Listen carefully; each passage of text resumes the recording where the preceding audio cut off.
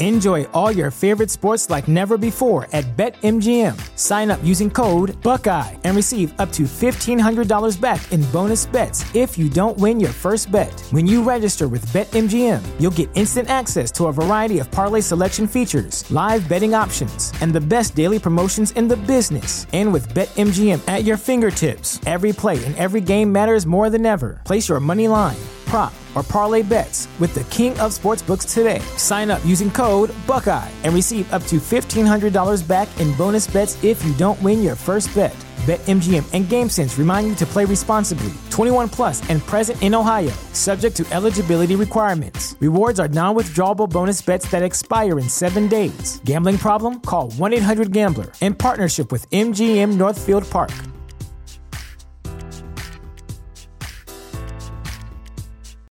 Without the ones like you, who work tirelessly to keep things running, everything would suddenly stop. Hospitals, factories, schools, and power plants, they all depend on you. No matter the weather, emergency, or time of day, you're the ones who get it done. At Grainger, we're here for you with professional-grade industrial supplies. Count on real-time product availability and fast delivery. Call, click Grainger.com, or just stop by. Grainger, for the ones who get it done.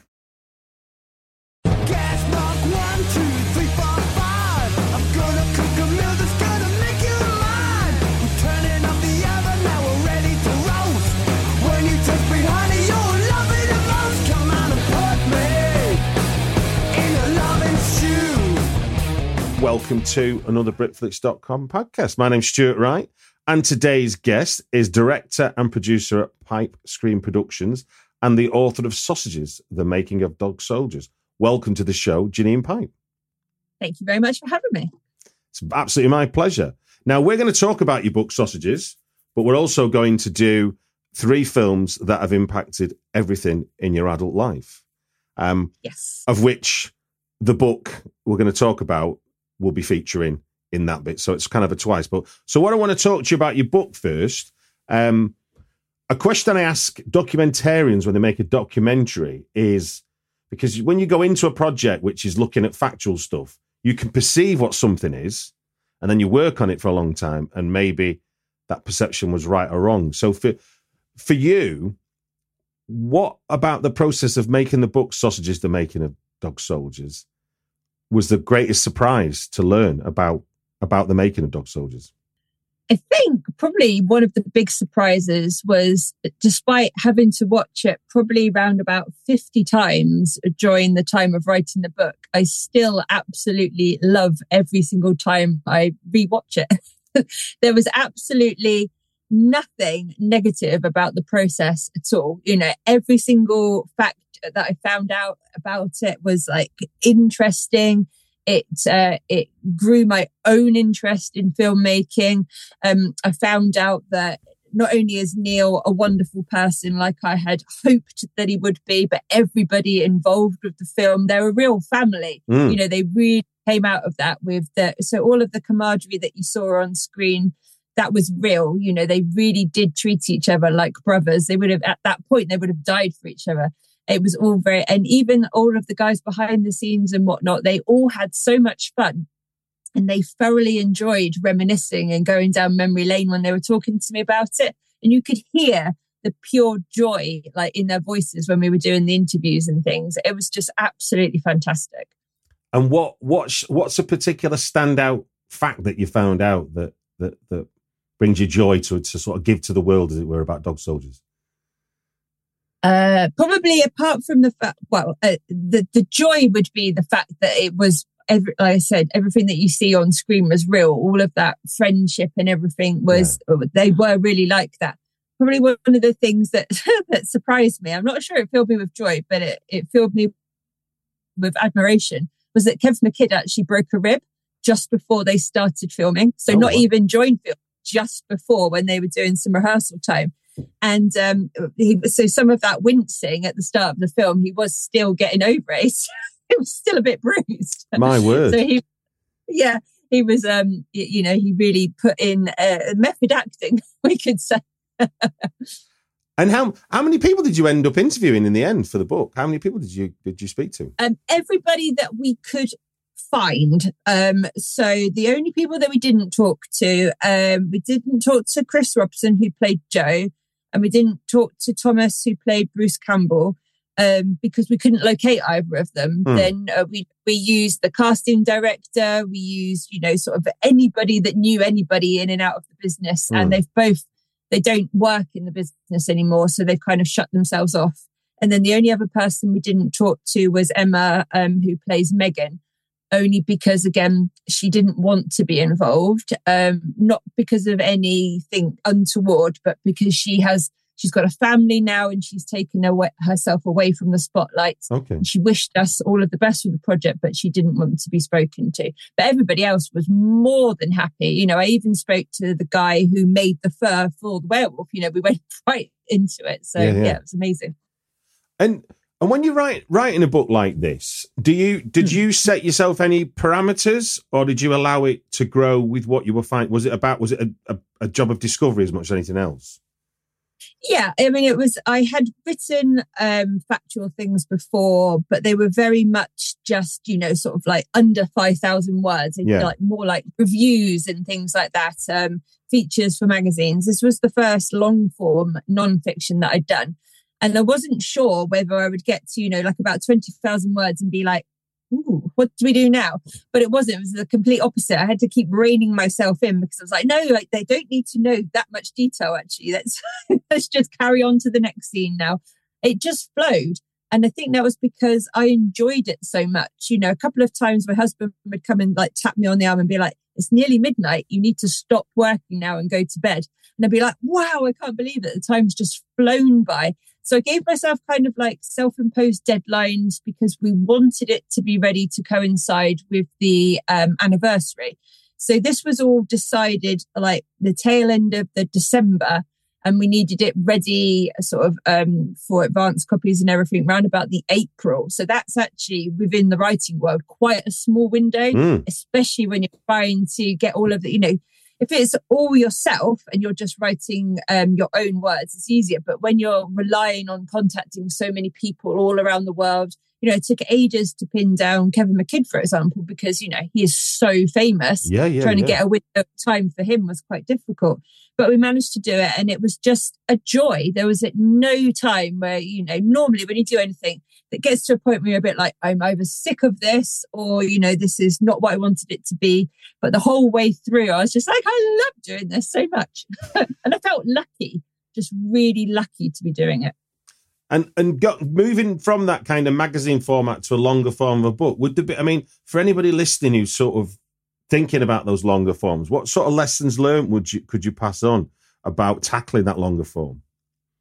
I think I was lucky insofar that I have released fiction in longer form. Yeah. So it wasn't that I'd never written that many words before. Yeah. But you do have to be disciplined. That would be the most important thing. So there's a couple of different ways that people do it when it's long form to do with editing as well. Some people will just write and write until the very final word, and then go back to the start and edit it all the way through it. And then other people do it like they might write a chapter and then edit that chapter. Then they're happy with that, so they go into the next chapter. And there's different ways and means of doing it.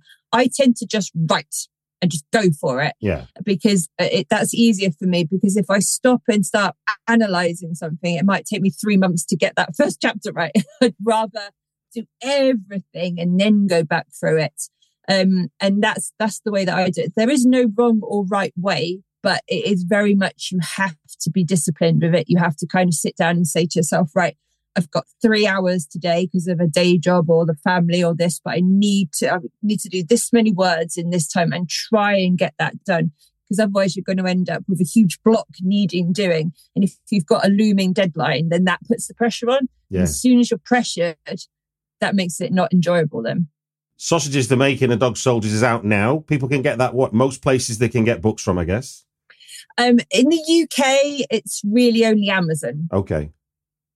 Yeah. The publisher is working to try and get it into some bookshops as well. You can get it in, I think, Barnes & Noble over in the US, but for UK listeners, Amazon's the easiest.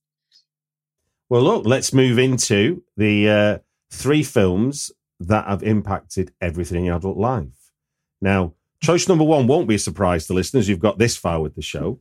But before we get into them, I'll just explain the rules for anyone that hasn't listened to this format before, has come new to hear Janine talk. Janine's given me 3 films. I've got a timer, and it's going to run for 5 minutes. And when 5 minutes are up, we will hear this sound, which is time to stop and time to move on to the next film. And that's as simple as the format gets. So is that okay with you, Janine? Yes. Clock is ticking, and no surprises for number one on the films that have impacted in your adult life. It will be 2002's Dog Soldiers, directed by Neil Marshall. Yes. So, I mean, let's start with, I mean, the first question there is, where does this film first land with you? When are you first seeing it? And where? I first saw it in 2002, and I would absolutely love to say sat in a cinema, but it wasn't. It was a pirate copy put on a like a old sheet in a bar in Corfu. Really? That was the first time I saw it. Yeah. Obviously didn't know anything about it. Was just sat on holiday with my husband, and we were having a few beers. And I think they've been showing the football or something. Suddenly, like, switched over onto like this really like grainy, terrible, but obviously pirated copy of a film. And as soon as I saw it was werewolves, which was my favourite mythical creature, always has been, and soldiers. And at the time, as a teenager, I kind of and ahed about whether to join the police or join the army. So I always had an affinity with soldiers as well. I was in. And obviously there wasn't much that you could see on that pirated sheet that was hung up, but I saw enough to really enjoy it. And I specifically remembered the bit with Sean Pertwee's sausages, his guts out. And then about a couple of years later, we were just in Blockbuster, R.I.P. And I saw it on the shelf. So we picked it up and brought it back to watch it again. And that was it. I absolutely fell in love. And, you know, that have watched it hundreds of times ever since. And how do you think that, having watched it so many times, what do you think makes the film so appealing to, I mean, like music we listen to a lot, that seems like perfectly normal. Watching films a lot is unusual to most people, not unusual to me and not unusual to you. But how does the film remain fresh to you then as you watch it that many times? What are you seeing? It's the characters. 100% it's the characters. They are like old friends. It's something that it's a comfort watch for me, definitely. If I've got the sniffles or I'm not feeling very well, it's like, right, I'm lying on the sofa. What am I going to do? I'll put Dog Soldiers on. Every time I watch it, I never fail to cry with almost every single death. I never fail to laugh out loud at certain moments, even though I know they're coming. I'll whistle along with the whistling. I start to, like, repeating the lines as they're coming, because obviously I know them so much. So I'm annoying to watch it with if you haven't seen it before, I imagine. But yeah, they're like friends and family now, especially having met several of them in real life and sort of been able to relate to them even more now. It's just, I still get real joy every single time I watch it, even though I know what's coming, even though I get really cross with Megan towards the end because I know she's going to betray Kev. I can watch it over and over. And how, having got this close to the people that made the film, how has that altered your relationship with Dog Soldiers? If anything, it's made me love it even more. Amazing. Because, you know, all of these things where they, you know, people say, don't peek behind the curtain, don't meet your heroes because they might be a complete dick. Well, I peeked behind the curtain and all it made me do was want to make my own films. I was that inspired and enjoyed it, talking about it so much. And don't meet your heroes is bullshit, because Neil is just the nicest person in the world. And I spent the weekend with him, Sean Pertwee, Darren Morfitt and Craig Conway when we went to Manchester for the Love of Horror. And they're all just genuinely lovely people. And I adore them even more. And for the unsuspecting viewer that may not have seen it, what's the scene or sequence that for you is the one that is a favourite in the film? It's everybody would expect me probably to go with something like the Eddie Oswald speech, which is, if you haven't seen it, that would be a scene that I would recommend to people to watch, because I just think that is just absolute perfect monologue.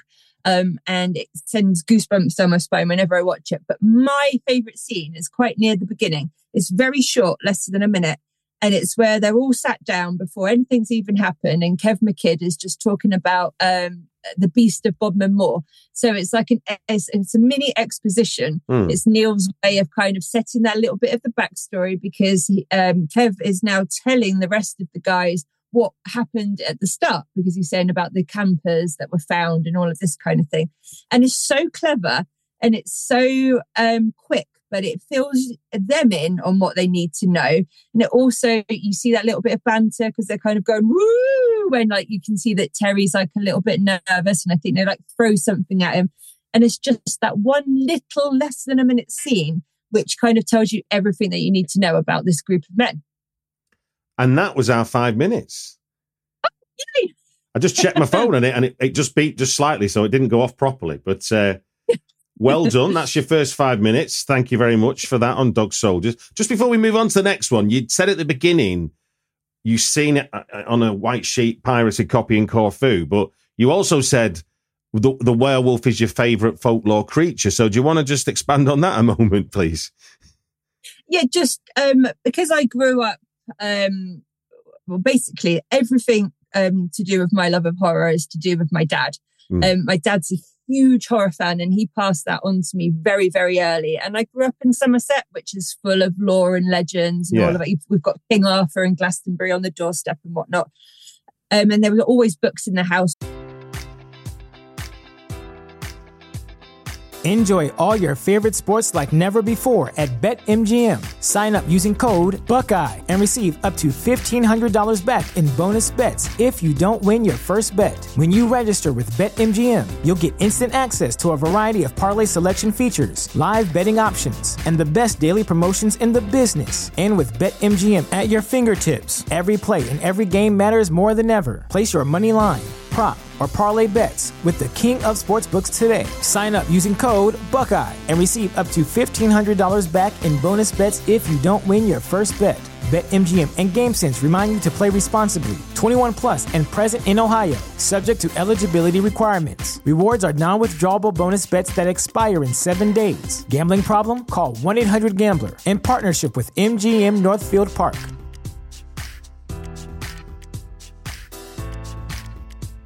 Mother's Day is almost here, and you can get her the most beautiful time-tested gift around. A watch she can wear every day from Movement. Whether mom's into classic dress watches, rare and refined ceramics, or tried-and-true bestsellers, Movement has something she'll love. And right now, you can save big on the best Mother's Day gift ever with up to 50% off site-wide during Movement's Mother's Day sale at MVMT.com. Again, that's up to 50% off at MVMT.com. Sick of being upsold at gyms? My guy, you're currently a base member. For $90 more, I can upgrade you to our Shred membership. For $130 more, you'll be a Swole member. And for just $300 more, you'll reach Sweat Platinum. At Planet Fitness, you'll get energy without the upsell. Never pushy, always free fitness training and equipment for every workout. It's fitness that fits your budget. Join Planet Fitness for just $1 down and $10 a month. Cancel anytime. Deal ends Friday, May 10th. See Home Club for details. To do with mythical creatures and things like that. And then when I was a teenager, we moved into the whole kind of like Buffy and the X-Files and all of that kind of stuff. So I always enjoyed all of that. But of all of the monsters and everything, it's always been the werewolf, which has fascinated me the most. And no matter what, you see all of these things that they do with, especially with vampires and whatnot. But the werewolf, in my opinion, is the one creature which has really stayed as much as possible true to its original form. It's a horrific beast that can't control their urges, that, no matter what happens, and even if they're chained up because people know what they are and whatnot, they still change and they still want to do this horrific stuff that they can't remember. And there's something just so primal about that. I also love dogs, and wolves are one of my favorite creatures. So there's a little bit of that in there. But there's just, I think the werewolves have remained terrifying, even though Twilight tried to, do bits and pieces with that. But and again, it's not only the creature that remains the most terrifying and interesting for me, but it's the creature that isn't much of.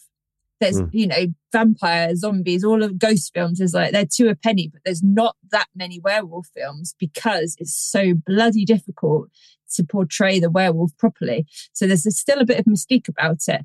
And I love it. I've done like major research into it and stuff. Even like back in Germany, like the 1600s or something, they had werewolf trials, like the witchcraft trials. Oh, wow. With people that were actually tried for being werewolves.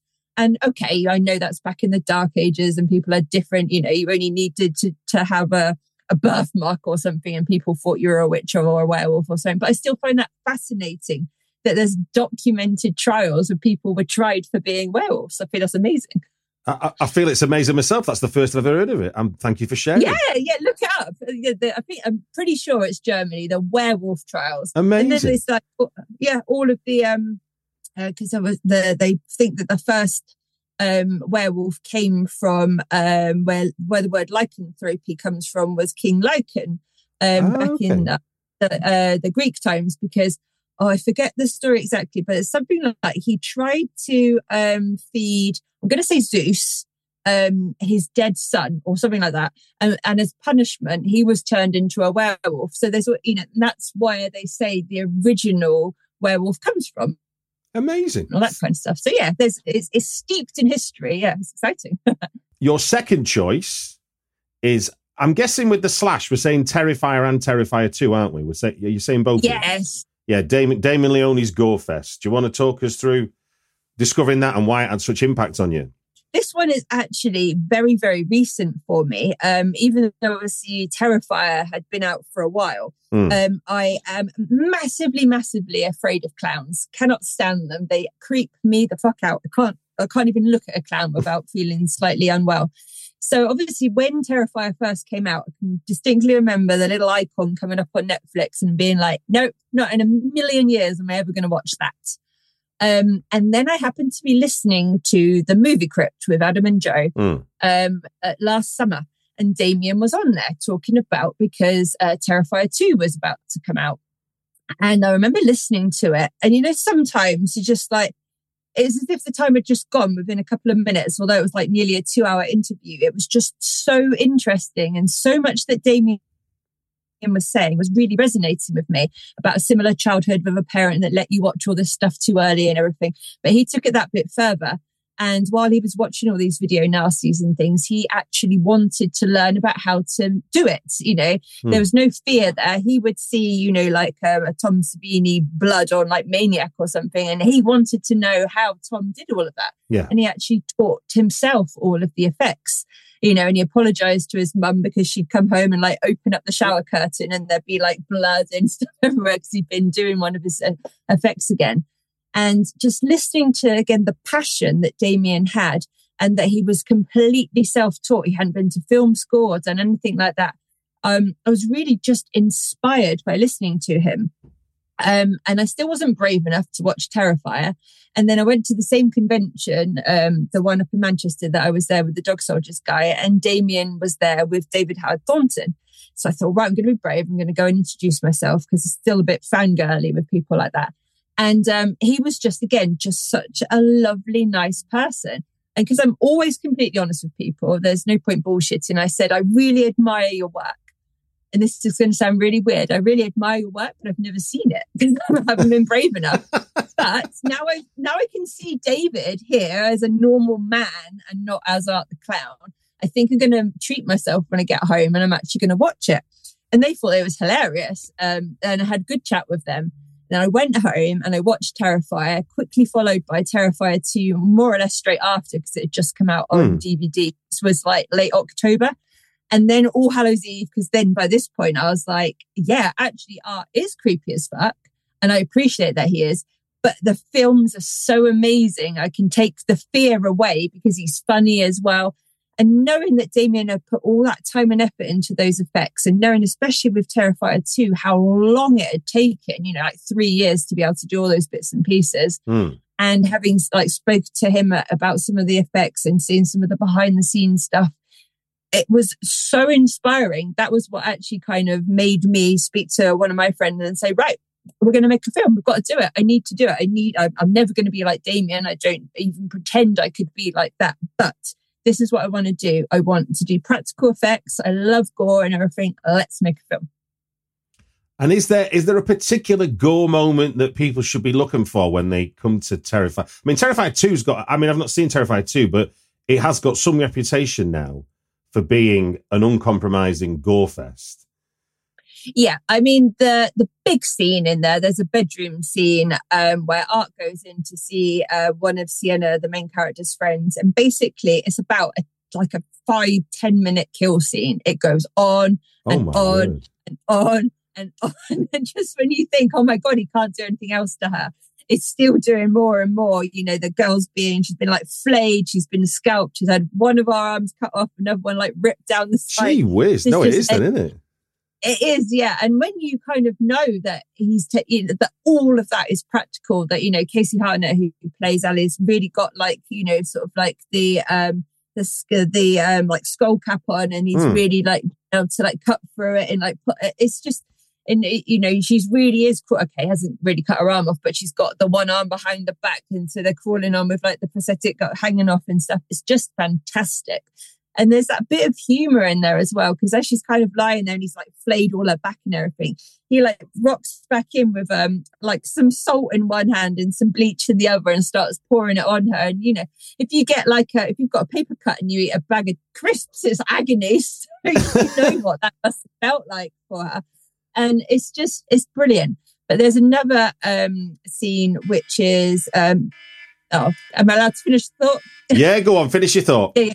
Yeah. So again, because his big admiration was Tom Savini, and Tom Savini obviously has a very specific kill, like Maniac and whatnot. You know, it's his with the headshots. You know, and you can arguably say that that's still one of the best headshots that there are. So one of the characters actually it's a complete homage to Tom Savini, where they blow up her head, and that's just a brilliant scene as well. Brilliant. I think you sell the film very well. Damien will be very proud, I do believe. Yeah. Now, the third one is the second in the Cornetto trilogy. It's 2007's Edgar Wright's Hot Fuzz. Yes. I'm going to guess, is this partly down to it being a film in your neck of the woods as much as anything else? Yeah, so twofold. First of all, yes, it's not only set in like the Cotswolds kind of area, but it was filmed in Wales as well. So yes, it's very close around here. So even just listening to the accents and whatnot, it's like, it makes you homely.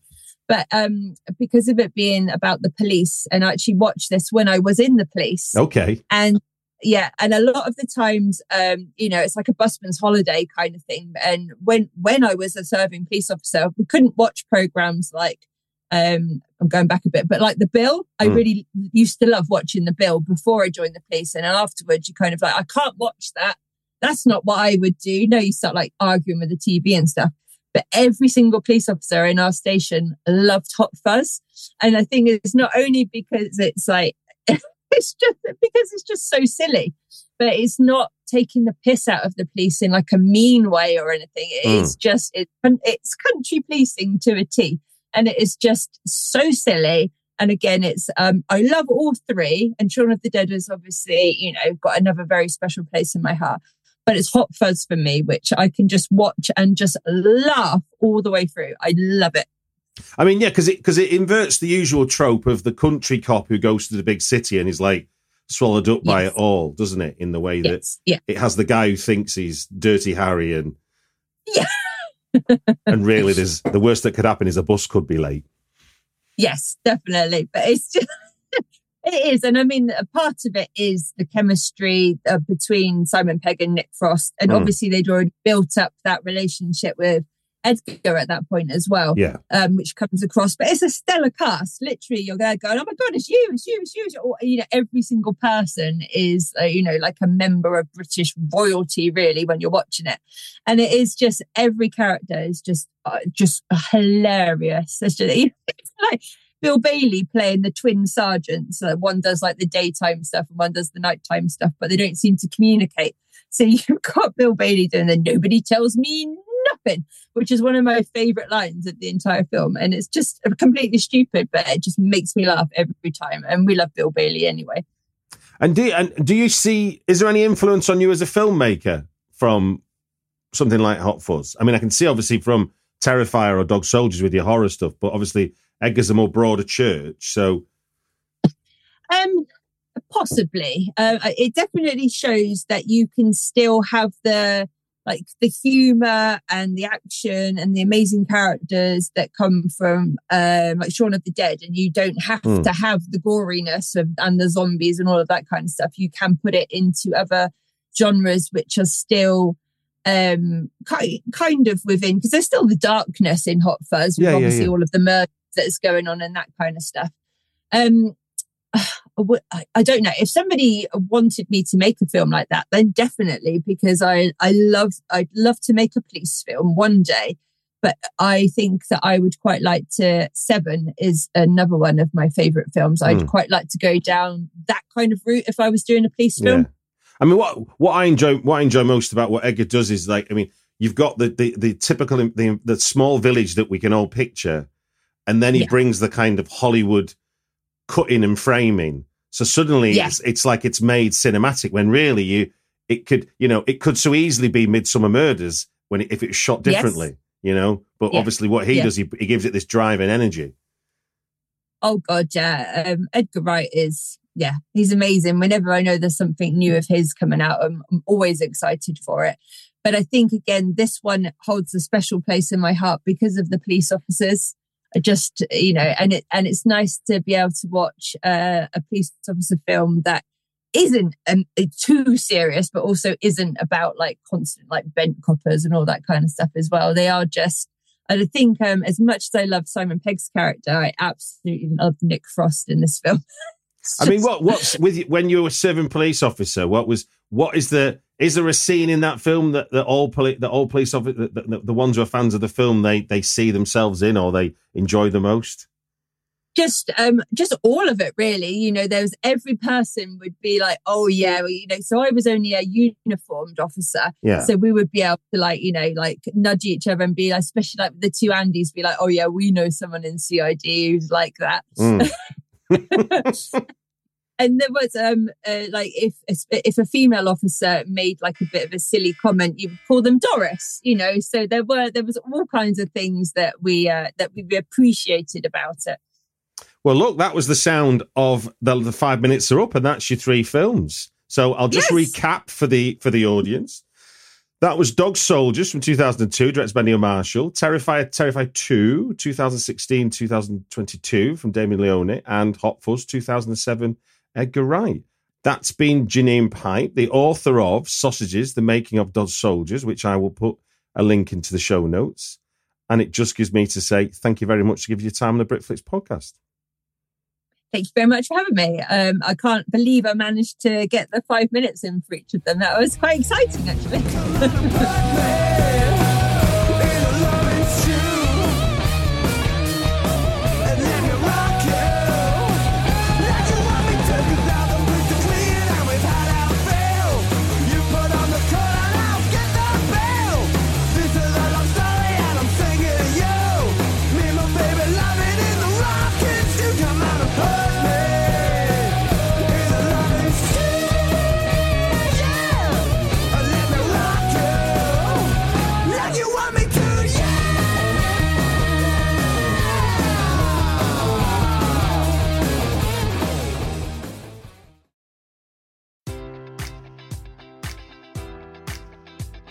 Enjoy all your favorite sports like never before at BetMGM. Sign up using code Buckeye and receive up to $1,500 back in bonus bets if you don't win your first bet. When you register with BetMGM, you'll get instant access to a variety of parlay selection features, live betting options, and the best daily promotions in the business. And with BetMGM at your fingertips, every play and every game matters more than ever. Place your money line, prop, or parlay bets with the king of sportsbooks today. Sign up using code Buckeye and receive up to $1,500 back in bonus bets if you don't win your first bet. BetMGM and GameSense remind you to play responsibly. 21 plus and present in Ohio, subject to eligibility requirements. Rewards are non-withdrawable bonus bets that expire in 7 days. Gambling problem? Call 1-800-GAMBLER. In partnership with MGM Northfield Park.